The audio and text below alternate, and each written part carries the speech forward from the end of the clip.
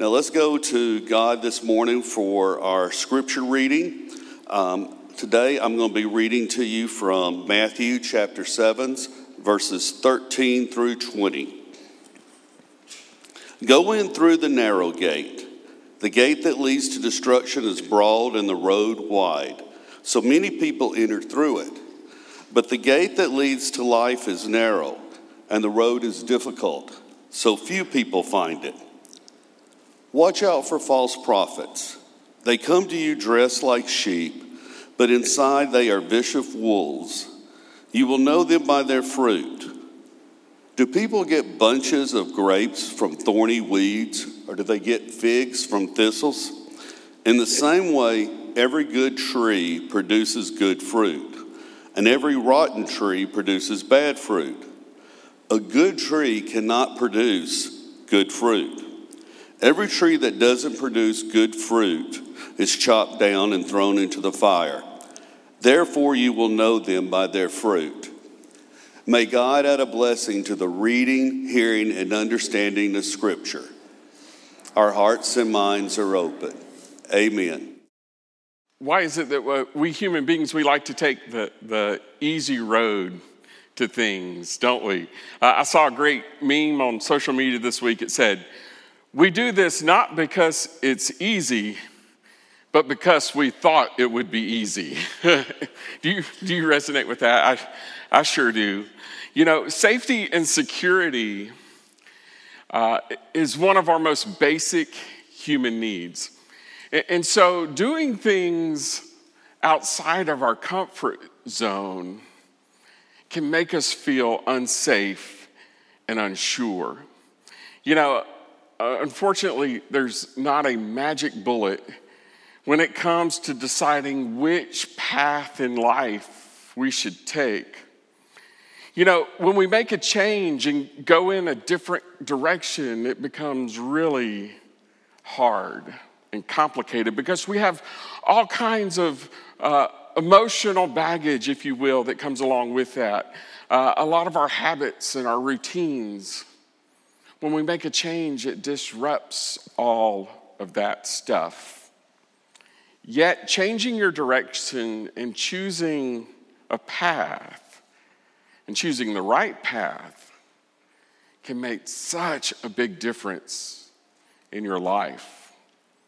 As we embody the way of Jesus, we choose a path that leads to flourishing. We've been taking a really deep dive into the Sermon on the Mount. In this sermon, Jesus is calling us to live differently. As writer Scott Peck would say, to choose the road less traveled. Jesus used the Sermon on the Mount to outline the ethical and moral characteristics that would define one of his followers. He provides a comprehensive guide to the pathway of a virtuous life, to the pathway of a good life. While this sermon sets a high moral standard, it also offers so much hope and encouragement. Jesus teaches all throughout the Sermon on the Mount that God is merciful and loving and ready to forgive us and to restore us into a right relationship. As we talked last week, Jesus is ushering in a new covenant. The law has been fulfilled. In the old covenant, we talked about how the law is the determining factor in how well we love God. It is how we keep the law that shows how much that we love God. But Jesus is coming and saying, nope, there is a new covenant that is fulfilled. We are no longer judged by how well we keep the law. What determines how much we love God is how much we love other people. You know, Moses came off of Mount Sinai with the 10 Commandments. And of those 10 commandments, the temple ended up with over 600 laws to see how well or to help them live a faithful life. Jesus says that's over. No longer are we bound by that, but there is a new and different way to live. In this section that John read for us this morning, we hear Jesus talking about the pathway that he wants his followers to take. Jesus says, go through the narrow gate. The gate that leads to destruction is broad and the road wide. So many people enter through it, but the gate that leads to life is narrow and the road difficult. So few people find it. Notice the contrast Jesus is using right here. The hard path is what leads to life. The easy path leads to destruction. Then Jesus gives some travel advice. Watch out for false prophets. They come to you dressed like sheep, but inside they're vicious wolves. You will know them by their fruit. Do people get bunches of grapes from thorny weeds, or do they get figs from thistles? In the same way, every good tree produces good fruit, and every rotten tree produces bad fruit. Jesus is teaching that they can protect themselves from going in the wrong direction by looking at fruit. Now, he's talking about fruit, which symbolizes the outward behavior of people's actions in their lives. It's the result of what people are doing. It signifies, good fruit signifies a life of love, compassion, humility, kindness, integrity. Now, likewise, bad fruit represents unrighteous actions, behaviors that are contrary to God's character. It signifies a life marked by hypocrisy, deceit, malice, selfishness. So when Jesus says in verse 16, do people get bunches of grapes from thorny weeds, or do they get figs from thistles? He's highlighting this truth. Just as a thorny bush cannot produce good fruit like grapes or figs, people who lack a genuine relationship with God and each other also cannot produce good fruit. As we embody the way of Jesus, we take the path that leads to flourishing. Jesus wants us to choose this path that's laid out for us in the Sermon on the Mount. And believe it or not, choosing the right path, that's not the hard part. In fact, it's pretty simple. Jesus said there was two roads. One's big and narrow, and the other one's big and wide, and it leads to destruction, and one's narrow, right? The path is right there. We had a whole sermon series about 2+ years ago on choosing the right path. And if you were part of that, you remember we kind of jokingly said, if you want to go to Gulf Shores and go to the beach, you go south on I-65, not north to the mountains in Tennessee. Choosing the right path isn't necessarily the hard part. It's staying on the right path that's hard.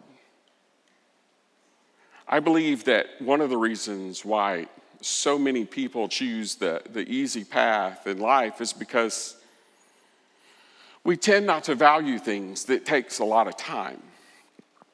And embodying the way of Jesus isn't something that's going to happen overnight. It's a journey that is oftentimes 3 steps forward and 2 steps back. That's why I like to call this concept bridging the gap. Because living for God and going on a journey with God is about making that next right step, making that small 1% change that can make a big difference in the long run. Just kind of think of it as a boat that is on a journey and you're trying to get to a destination, yet the waves crash at you from both sides and the wind blows. If the sailors make a 1% change to keep them on the right path, it may be insignificant and the other people on the boat might not even know there was a shift in course. But all throughout the journey, if they keep making those adjustments, they get to where they intend to go. But a ship that doesn't make those adjustments and just gets blown around by the wind and the waves, they're going to end up far from their destination. It's the same way with our spiritual life. Over time, these 1% changes, these small changes we make, it may not feel like anything's even happened, but yet when we continue to do them, we get to our destination. And when looking at this part of the Sermon on the Mount, I want to bring out a few things that we can do starting today to take those next steps. The first thing we need to do is we need to study the life of Jesus. I came across a blog this week from a police officer who talked about how to detect counterfeit money. And listen to what this police officer said. One of the most valuable lessons I learned from about distinguishing the real thing from a counterfeit was a lesson taught to me in the police academy. The best way to spot a counterfeit dollar bill was by studying and knowing very well the real thing. We did not study counterfeit bills. We meticulously studied the authentic bill so that when we saw the counterfeit, the differences jumped out at us. One of the best ways for us to stay on the right path is to study Jesus so well that when something happens that is counter to where God wants us to go, it just jumps out at us. Being a disciple of Jesus is a profound and transformative journey. When studying Jesus, we have to get involved in the historical accounts, his teachings. We need to look at how Jesus acted. We need to take seriously all 4 of the Gospels. We need to look at where he showed compassion, how he used wisdom, and especially take a look at the radical love that he displayed to other people. It involves not just reading about his miracles and parables, but also understanding the cultural context in which they were given. Studying Jesus' life is an invitation to examine how he handled relationships. How did he respond to challenges? How was he committed to seeing justice and forgiveness and the kingdom of God come in to play? It's a journey of discovering true discipleship with the ultimate goal of not just believing in Jesus or following Jesus, but embodying the way Jesus lived. And the good news, at least it's good news for me, we don't do it alone. We do it together as the body of Christ. When we travel the path that Jesus wants us to travel, we need to study Jesus, and we also need to stay focused. I love and hate that it's football season.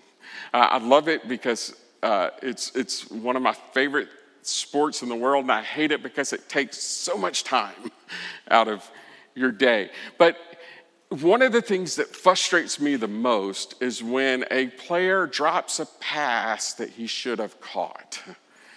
And I'm not talking about the circus catches, those are, or the video game kind of plays, those are fine. I'm talking about the passes that these players have been catching since they were 5 years old, and they just drop them. How does an elite football player drop a pass they've been practicing since they were 5 years old?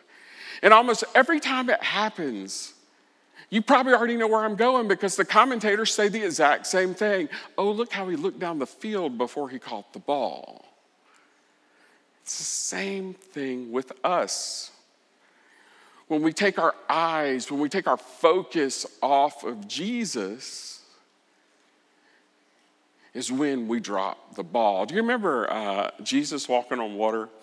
One of my favorite stories because of Peter. Not to mention that he was walking on water. But, Jesus sent the disciples on ahead, and he was going to greet them. So what else would he do? He walked on water to go to the boat. And it kind of freaked the disciples out a little bit, if you remember. They were like, oh my gosh, that's a ghost. It freaked me out a little bit too. And Jesus says to them, hey guys, it's me. Everything's okay. And Peter goes, love Peter. If it's you, let me walk out there with you. Jesus says, well, come on. And he did. Peter is walking on water like Jesus until he sees the waves and feels the wind. And he takes his eye off Jesus and he begins to sink.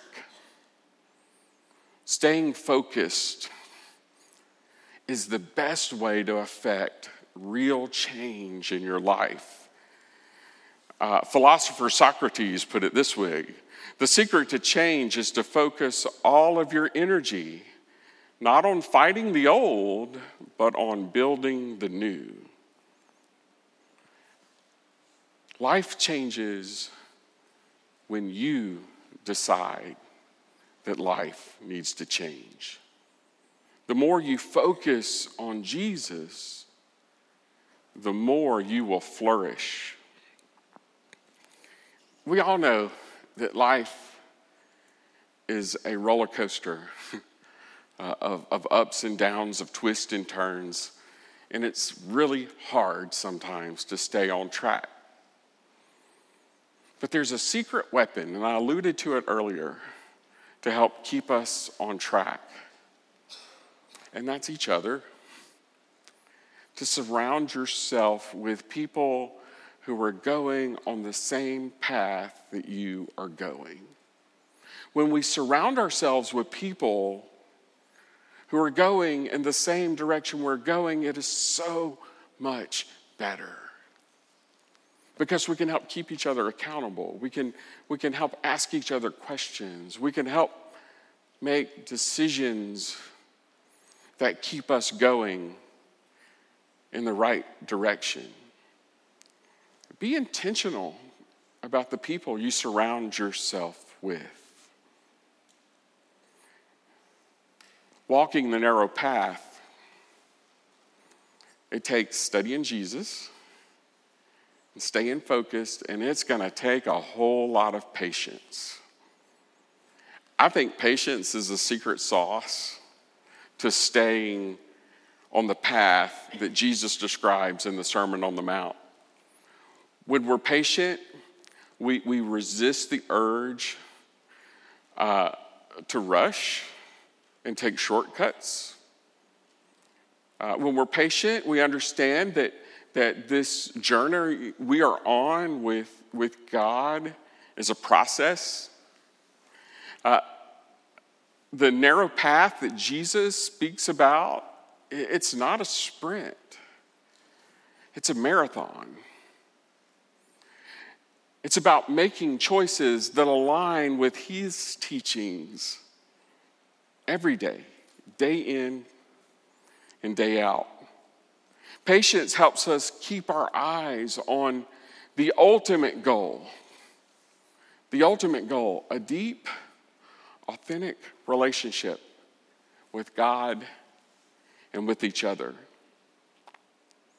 Rather than having our eyes fixed on temporary gains.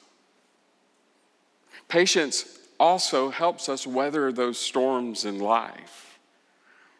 When difficulties arise, it's tempting for us to veer off the path and go back to things that give us comfort and give us back to things that make us feel safe. But patience reminds us that endurance, it leads to growth and maturity. Being patient with yourself is one of the most crucial things that you can do.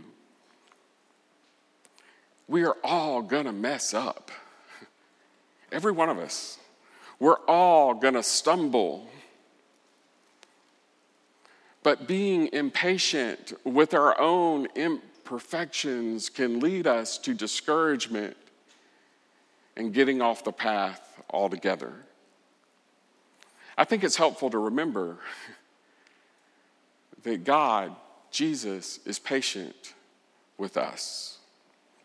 I want to invite the worship team to come back up as we begin to close our sermon. The Sermon on the Mount, in this great 3 chapters in the Gospel of Matthew, Jesus outlines for us a way of living that is very challenging, is it not? I mean, he encourages us to love our enemies, to turn the other cheek, to go the extra mile. Man, living like that requires a great deal of work. Because, let's face it, it's not easy to love someone who does not even like you. And it's really hard to keep going on the path on those days you feel like it doesn't even matter. As we embody the way of Jesus, we take the path that leads to flourishing. So, as we navigate this path of living out Jesus' teaching together, let us take just one step at a time, trusting that God is enough. And don't forget that true change, the path to true transformation, the path to righteousness, are small, consistent choices that we make over time. Just think about it. What small things can you change today to begin that process? You know, by studying Jesus' life, you will know the wrong path when you see it. Staying focused will help us see the path a little bit more clearly. And practicing patience keeps us on the right path, even when it's hard. Let's pray together. Oh God, help us to keep on the path that you want us to journey. Help us as a community of faith to study your word. Help us to stay focused on what you want us to do. And help us to be patient with ourselves and with each other. In Jesus' name we pray. Amen.